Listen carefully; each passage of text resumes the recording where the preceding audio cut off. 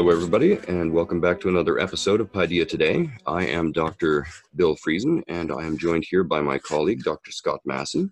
And today we're going to be talking about a different text. We're going to be talking about the Odyssey and many details therein.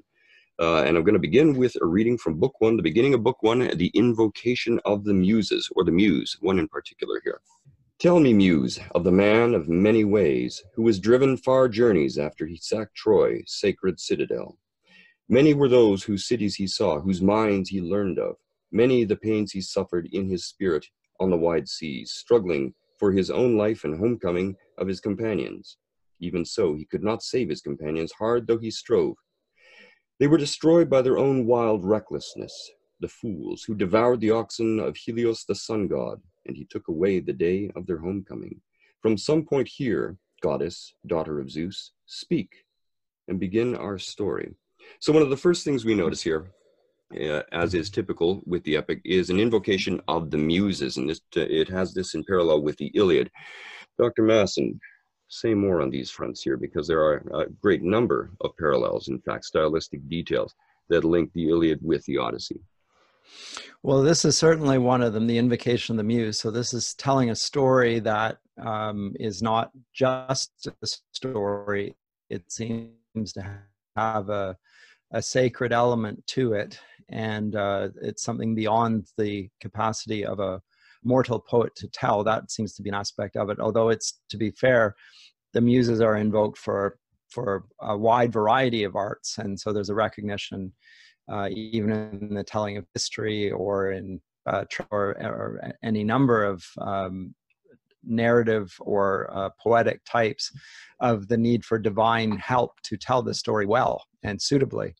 But it's certainly a feature of the epic that Muse is invoked at the outset for inspiration. So that's a commonality between the Iliad and the Odyssey.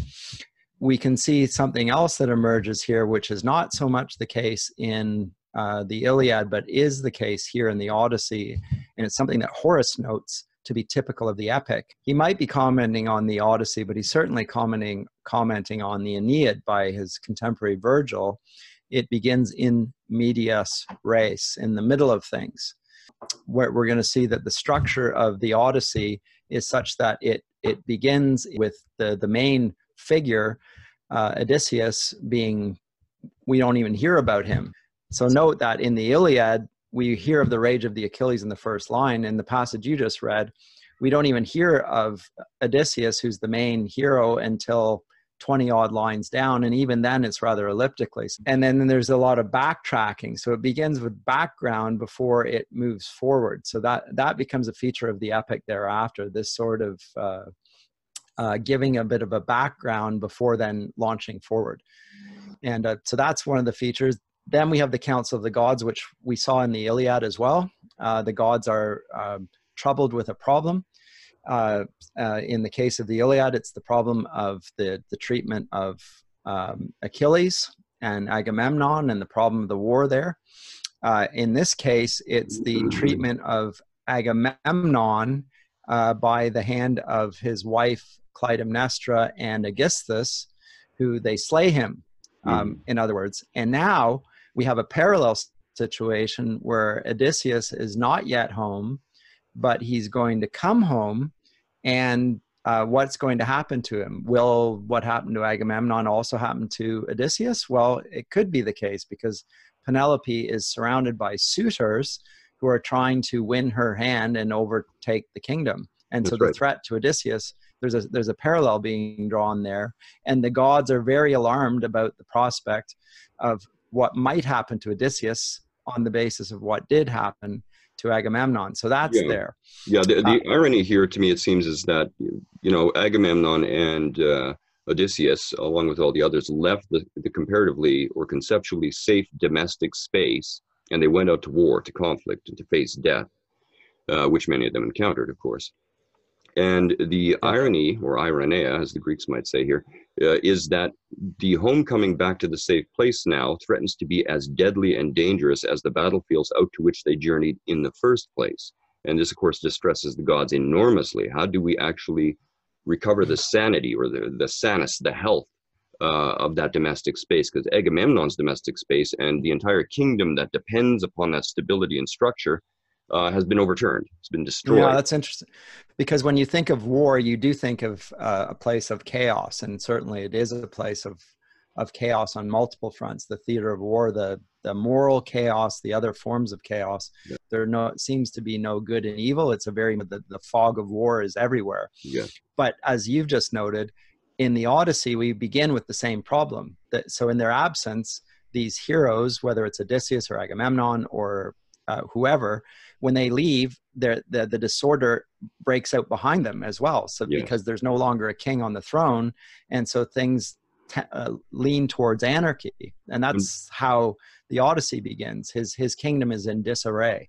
As we trace through many other texts coming later in Western literature here, we're going to see them take this notion of chaos and danger slowly and quietly and insidiously invading the home space, the safe space. We're going to see it certainly when we come to Old English literature and the realm of Beowulf. We'll see it again in the literature of the High Middle Ages, particularly Arthurian literature. Yes. Arthur and his knights of the Round Table will go out on these dangerous quests. They will face the chaos and the darkness.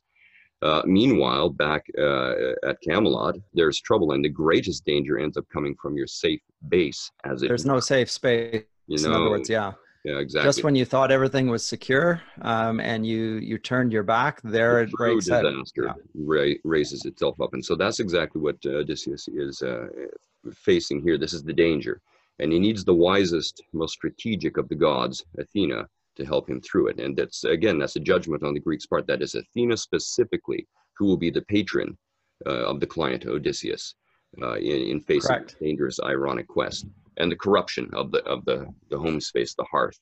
I know we're going to talk about heroism in a minute, but his heroism will have to differ from that of Achilles, where Achilles basically could face his foes straight on and just basically through sheer force of martial prowess and mow his enemies down. But Achilles, that's not an option for Odysseus. He needs a different means of addressing that. But let me carry on with some of the features of the epic which emerge here in the Odyssey, and in some ways I think become more normative than they are in the Iliad. The Iliad is the greatest of the two epics, or the greater of the two, and arguably the greatest of all works, and I happen to share that view. If it is first, then this is the second, because this is a great work and more influential on the subsequent ones, like the Aeneid and Homer's, or rather Milton's Paradise Lost and so forth. It has this encyclopedic quality, and it's well known that Homer was regarded as the teacher of all Hellas, by which was meant the Greek polises, the city-states, and all would look to Homer for their etiquette manual, for their ethical manual, for their model of rhetoric, for their understanding of how to do things rightly, for their understanding of hospitality, how to regard the gods, how to regard the stranger, etc., etc. And so that encyclopedic quality, so it's a wide-ranging quality, is related to this notion of paideia, and that's education in the broadest sense. Yes. It gives you more than just hard technical details. You know, if you look at overviews of the Odyssey, you'll see some people treat the geography of the Odyssey, and others will treat the history of the Odyssey and what have you. And it has those things in it, to be sure. But it's already adopting at a much more subtle and eloquent and civilized level this notion that a true education doesn't just teach you what to think. It doesn't give you just the hard things. It gives you instead, from what we would now call a liberal arts perspective, as Roger Scruton, the modern philosopher, says, it teaches you what to think towards what object, in what way, at what time, and to what degree. How do you feel about these topics, whether it be heroism or elasticity or whatever it is? That's it. So it's teaching the emotions which guide the reasoning mind, and it disciplines those emotions, the passions, I suppose they would call them, not the emotions. And if you think of the encyclopedic nature of the Odyssey and the Iliad from that perspective, you can immediately start seeing the huge dividends it had to offer. And you can understand why the Greeks thought the way they thought, felt the way they felt, did the things that they did if you're using these two texts as kind of a roadmap to their thinking. It's invaluable in that sense. Yeah, and so the aim isn't so paideia then is not just passing on of information, and it's certainly not just the modern technocratic, the means of delivering it. It's really, the aim is mastery. How do you become a master of your domain, whatever that domain is? And Odysseus is to some degree the best representation of that. So he's Polymertes, he's many-minded Achilles. Yes. He's the master of many ways, many arts. So he's the master of arts, if you will. He doesn't just think certain things. He thinks about those things from many different perspectives. It's like he's got multiple personality disorder at times, but he uses it to his advantage. And this is a thing the Greeks are admiring. They're not condemning this. They're admiring this. They're trying to cultivate this. Can you see it from multiple perspectives?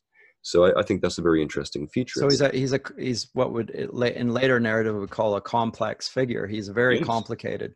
He's not clear or straightforward, and endlessly fascinating as such.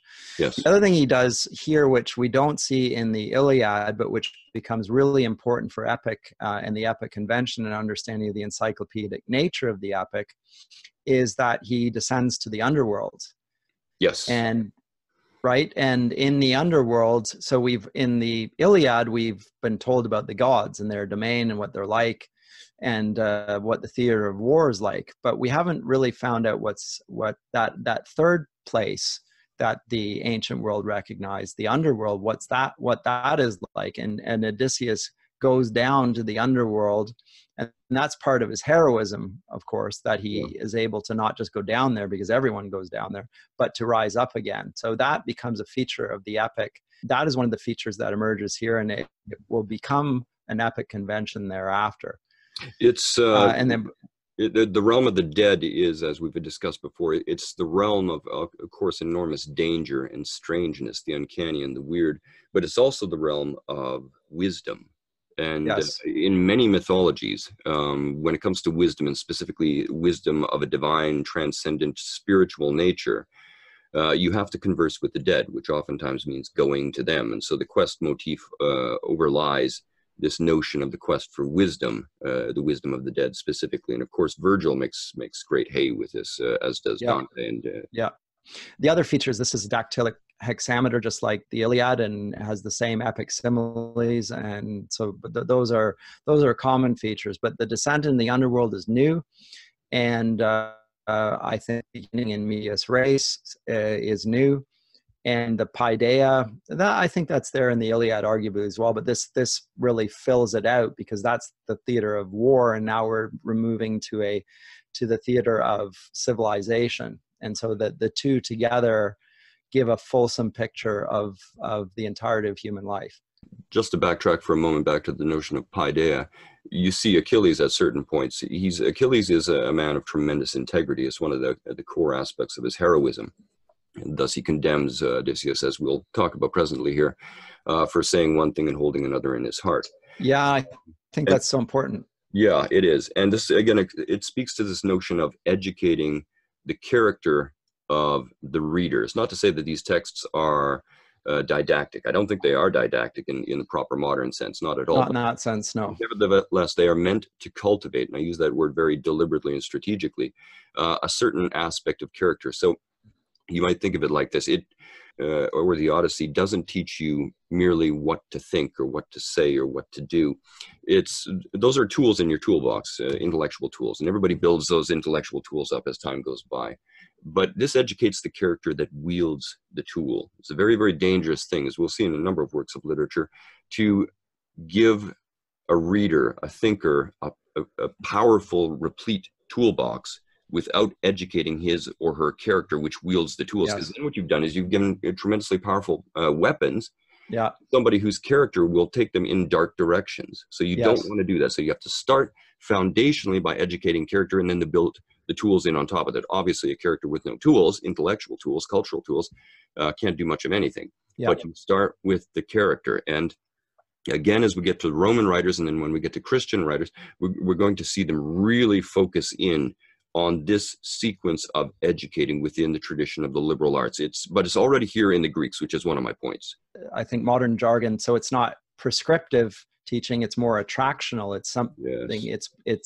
It's presented in a way which we want to emulate, Yes. or avoid if it's presented as a repugnant thing. And so we not only see or just hear it described as wicked or monstrous, we also feel a sense of repugnance. Yes, we feel the for wickedness admiration, right?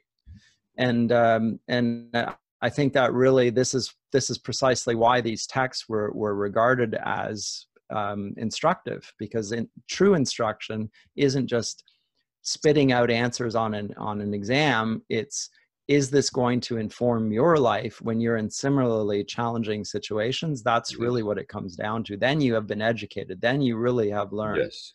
And this is something that's going to get challenged and entirely overturned when we get to the end of the 19th century, and then especially after World War II and the Holocaust, where people talk about how highly cultured, educated people can do monstrous things, and that there's actually no connection between aesthetic value and ethical value when it comes to these texts, which I think is fundamentally wrong-headed here, because you can dismiss then 2,200 years worth of great literature on that basis.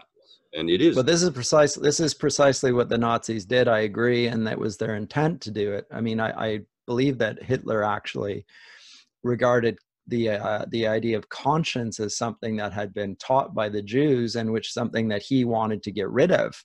And it's really interesting that not only does he isolate it with to the Jews, and want to get rid of it because he hates the Jews, but he presents a certain educational model which I think has been picked up in areas and by people who would normally regard Hitler as an anathema.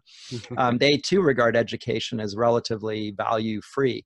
But we'll come to talk about that as well. Let's talk about the heroism of Odysseus, because this is one of the features of the epic as well. It's not only the epic where we have heroes, but certainly we associate with the epic a certain type of hero.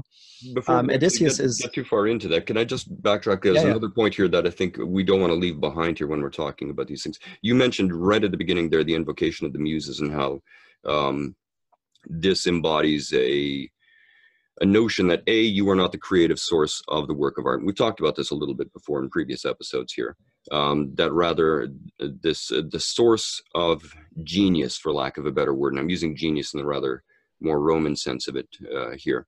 This genius is something tutelary spirit, right? Yes, exactly. And it's connected, of course. Genius is simply the Latin word for the daemon, which the Greeks are so obsessed with, and we'll come back. We'll talk about that too. Yeah, Socrates had one. Yes. But the notion here is that when they're talking about poetry, Horace talks about this, Quintilian talks about this, Aristotle talks about this. What is the content appropriate to poetry? Because nowadays we say almost as religious dogma that poetry should be able to talk about everything and anything. This is a romantic notion, but it's not just the romantics who say this nowadays. Whereas up until the Romantics, the notion was that there was certain content which was appropriate to poetry and other stuff which was not. And of course, the Enlightenment overplayed that hand, which is largely what the Romantics are lashing back against. And they won the day, and then they've held the ground. So there was no oscillation since then.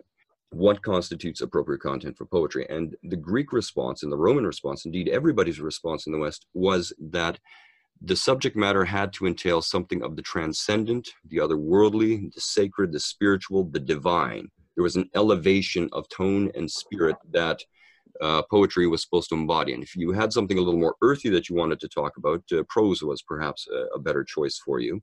And again, with the rise of the novel, we see that taken to an extreme.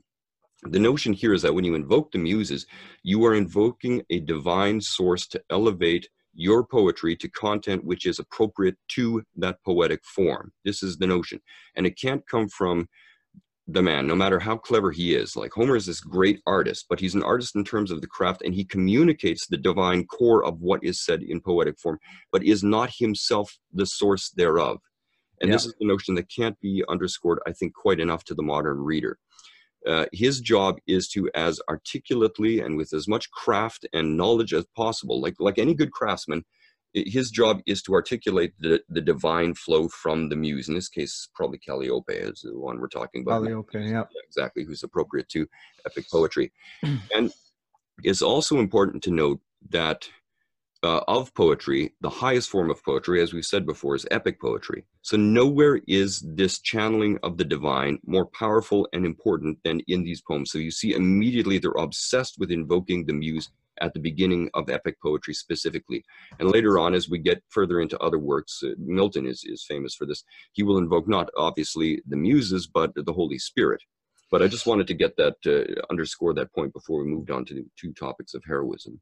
And it's also notable that there are certain things that we would regard as lewd and crude and vulgar, and those are dealt with in the genre of comedy, but they're not dealt with in other genres. So there's a type of writing where certain things are suitable, and there's a certain type of thing that's not dealt with in those types of writing as well. So for instance, in the tragedy, the terrible deed of not the emasculation, but the blinding of Oedipus, it takes place off stage because it was regarded as something that was vulgar and which nobody ought to look upon. So it's not the pornography of violence, which we see so commonly in our literary and dramatic productions of our day. So I think that's interesting as well. I like that notion, that the pornography of violence, because we see a celebration in modern art nowadays, not so much in poetry because no one's really writing poetry anymore, but in other art forms where the subject matter has not just accidentally or incidentally moved into the realm of the vulgar, but it actually celebrates their sheer vulgarity of it. And the more vulgar you can make your work of art, the better. It's tied in with the rise and dominance of kitsch culture, I think, in art, and anything else is seen as ludicrous. And we have seen this before. We saw this in the Enlightenment, when all of a sudden they discovered they could no longer adopt the appropriate tone to epic. This is I note for my students that the Marquis de Sade is an Enlightenment figure.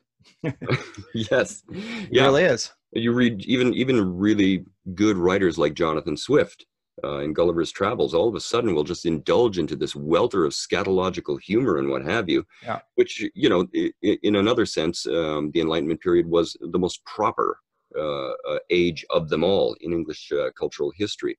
It was a great age of propriety. And so to find scatological humor and all these other things rising up amidst all this propriety and etiquette shocks a lot of readers. And it does beg the overwhelming question, why? So let's talk about the heroism of Odysseus, because he really is a different type of man than Achilles. Not in the sense they're not great leaders or great figures. They're both clearly that. And Achilles is obviously, as the Iliad established, the greatest of the Greeks. So he is the most admirable, even more so than Odysseus. Odysseus is just one man among many when it comes to the theater of conflict. That's right. But Achilles is the greatest. There's no doubt about that. That's interesting. And it's by the same author, Homer, or whether you want to say that it's one author or a tradition of authors, it doesn't matter. They're saying the same thing. Achilles is the model of Greek heroism. So Odysseus is not like that. And nonetheless, he's being presented in this work as a sort of a role model for us to follow. And so my question in this is Homer actually revising what heroism is? Is he presenting it as two different models of heroism, one of which is appropriate for the theater of war, one of which is more appropriate for the domestic and civil context? I'm not entirely sure, but they are quite different. It's not just that he's a radically different kind of a hero. Like Achilles, it seems to be the judgment of the text, whether that be Homer or something else, that both models of heroism ultimately are failures. Odysseus is not a happy man by the end of this text. It's not like all of a sudden his glory has brought him peace and joy and all these sorts of things. It hasn't really. He just wants to be forgotten. Also, you're right. He's coming back to a domestic space, which maybe requires a different kind of a hero. But the heroism he deploys here is exactly the kind of behavior that Achilles, the greatest of all heroes, condemns in the Iliad. Yes. He is a duplicitous trickster figure who can adopt many different guises or masks, if you will, in order to win his own advantage and restore order, ironically. Go ahead. Here's a neat way of holding on to the difference between Achilles and Odysseus. Achilles, and it's two Greek words. There's kleos, which means fame, and nostos, which is the homeward return, from which we get nostalgia in English. Algia is for pain. So nostalgia is literally a home ache, which is in German, Heimweh, but it's not in English. English, we call it homesickness. Odysseus doesn't suffer from homesickness. He suffers from not being home. So there's a pain with not being home. He aches and longs for being home. And that really is what marks Odysseus. This man wants to be back home. Yeah. Whereas, and his heroism is implicated in being able to return home. If he cannot return home, he will not be the famous hero that he is meant to be, in fact, fated to be. Whereas if Achilles returns home, he is not a hero. Yes. He must not return home. He must die on the battlefield. So if he returns home, he is not the man he's supposed to be. Whereas if Odysseus doesn't return home, he's not the man he's meant to be. So there's a sharp distinction here.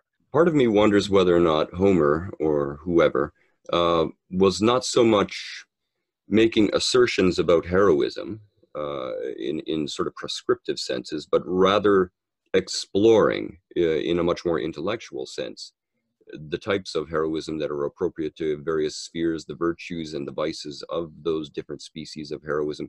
Is the Odyssey an exploratory text, sort of in the intellectual spirit of Augustine, or is it a more prescriptive thing, say, that you might read from a Seneca or somebody like this? Yeah, I'm leaning towards the former model. I could be convinced to revise that opinion, but that's where I am right now. So the two men are differing, as we just suggested, but so are their challenges. Yes. So Achilles gets to fight other men face up. It doesn't matter how many men. He's the greatest of all fighting men. He has no peer. That's right. But Odysseus, who's a great warrior himself, although not as great as Achilles, his enemies or his opponents in the Odyssey are different than Achilles. He doesn't only fight men. He has to confront witches and supernatural figures like Polyphemus, the character. Cyclops. The Cyclops, yes. Cyclops. He's one of the Cyclops. And there are cannibals. He has to fight and Scylla and Charybdis, all sorts of supernatural figures.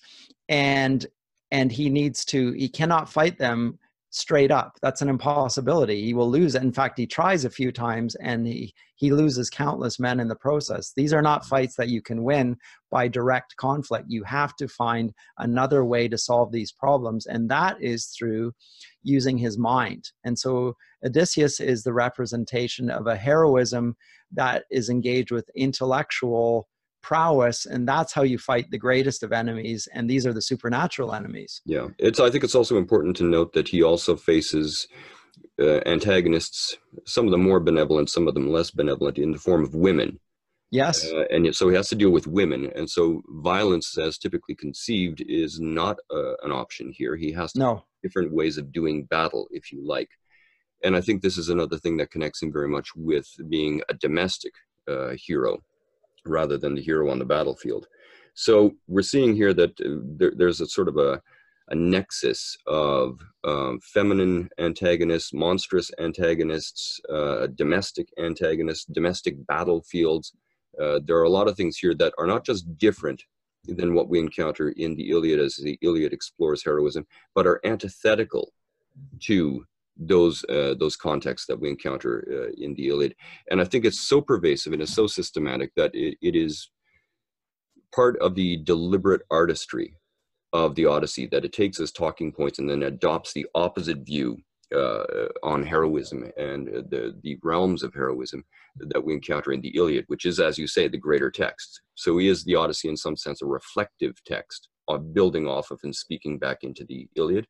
I do think so in many ways. And this is one of them: the monstrous, the feminine, the domestic.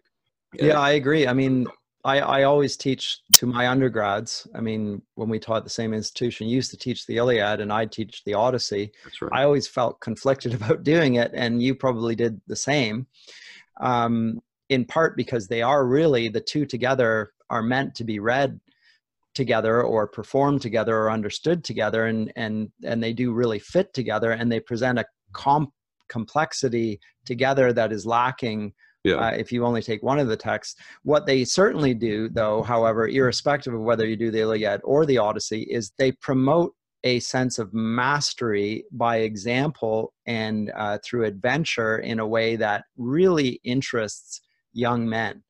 And not only young men, but young men in a way that other literary forms simply don't interest.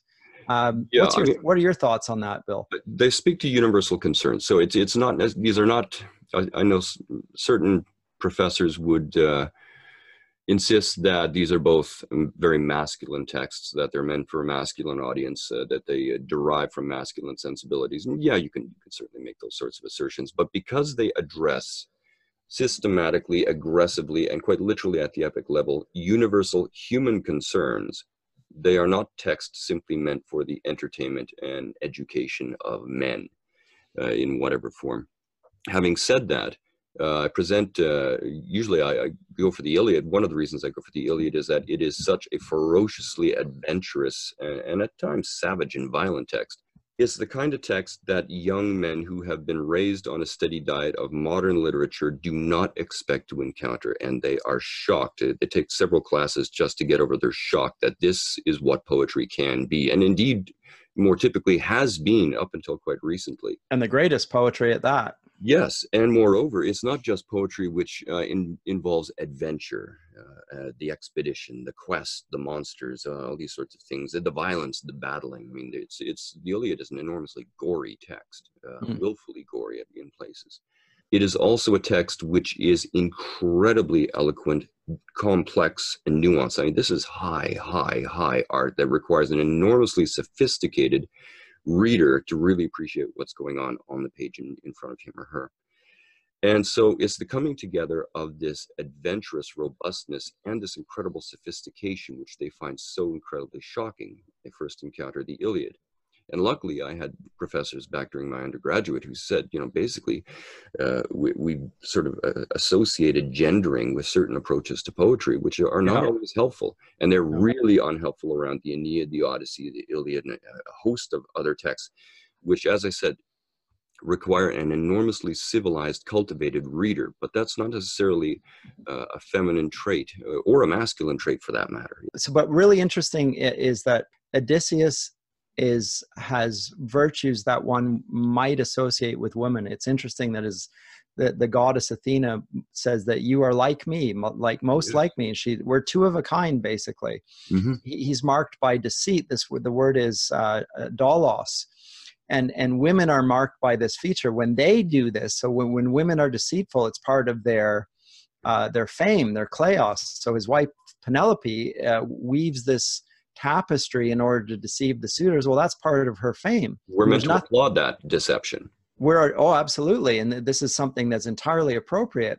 It's not normally seen as appropriate for a man to do this, but it is precisely what Odysseus does, and he's applauded for it. And moreover, it's presented as prescriptive in certain contexts. To some degree, Odysseus models that. And in fact, those instances where he acts a bit like Achilles, such as in the infamous instance when he blinds Polyphemus and then reveals who he is. You know, you ask for my name is Odysseus, son of Laertes, sacker of cities, etc. You remember that name. And then, of course, then he cries out to Poseidon, his father, and that is the moment of Odysseus's great downfall, is when he acts like a man. Well, yeah, he got the fame he desired. But I'm quoting a later Viking hero. Everybody earns fame in their own way, and sometimes that fame is in the form of infamy. Or in this case here, it's not so much infamy as the undoing of the man. Had he kept his identity to himself, he would have been spared much suffering and sorrow and hardship. The time and again we see in the Odyssey, one of the heroic traits which most identifies Odysseus is the fact that he does keep his mouth shut. He doesn't say what he wants to say. He does not reveal who he is. He moves incognito in numerous places, whether it's Ithaca. He is very, very prudent. The man's self-restraint is one of his most remarkable features. And this is something that is difficult for some modern readers to get their brain around, that heroism would involve a restraint, of a reining in of your identity, your glory, your name, your virtues. With Achilles, when he finally goes into actions, it's all on display. Oh, yeah. Whereas Odysseus, it is ruthlessly, carefully, systematically covered up.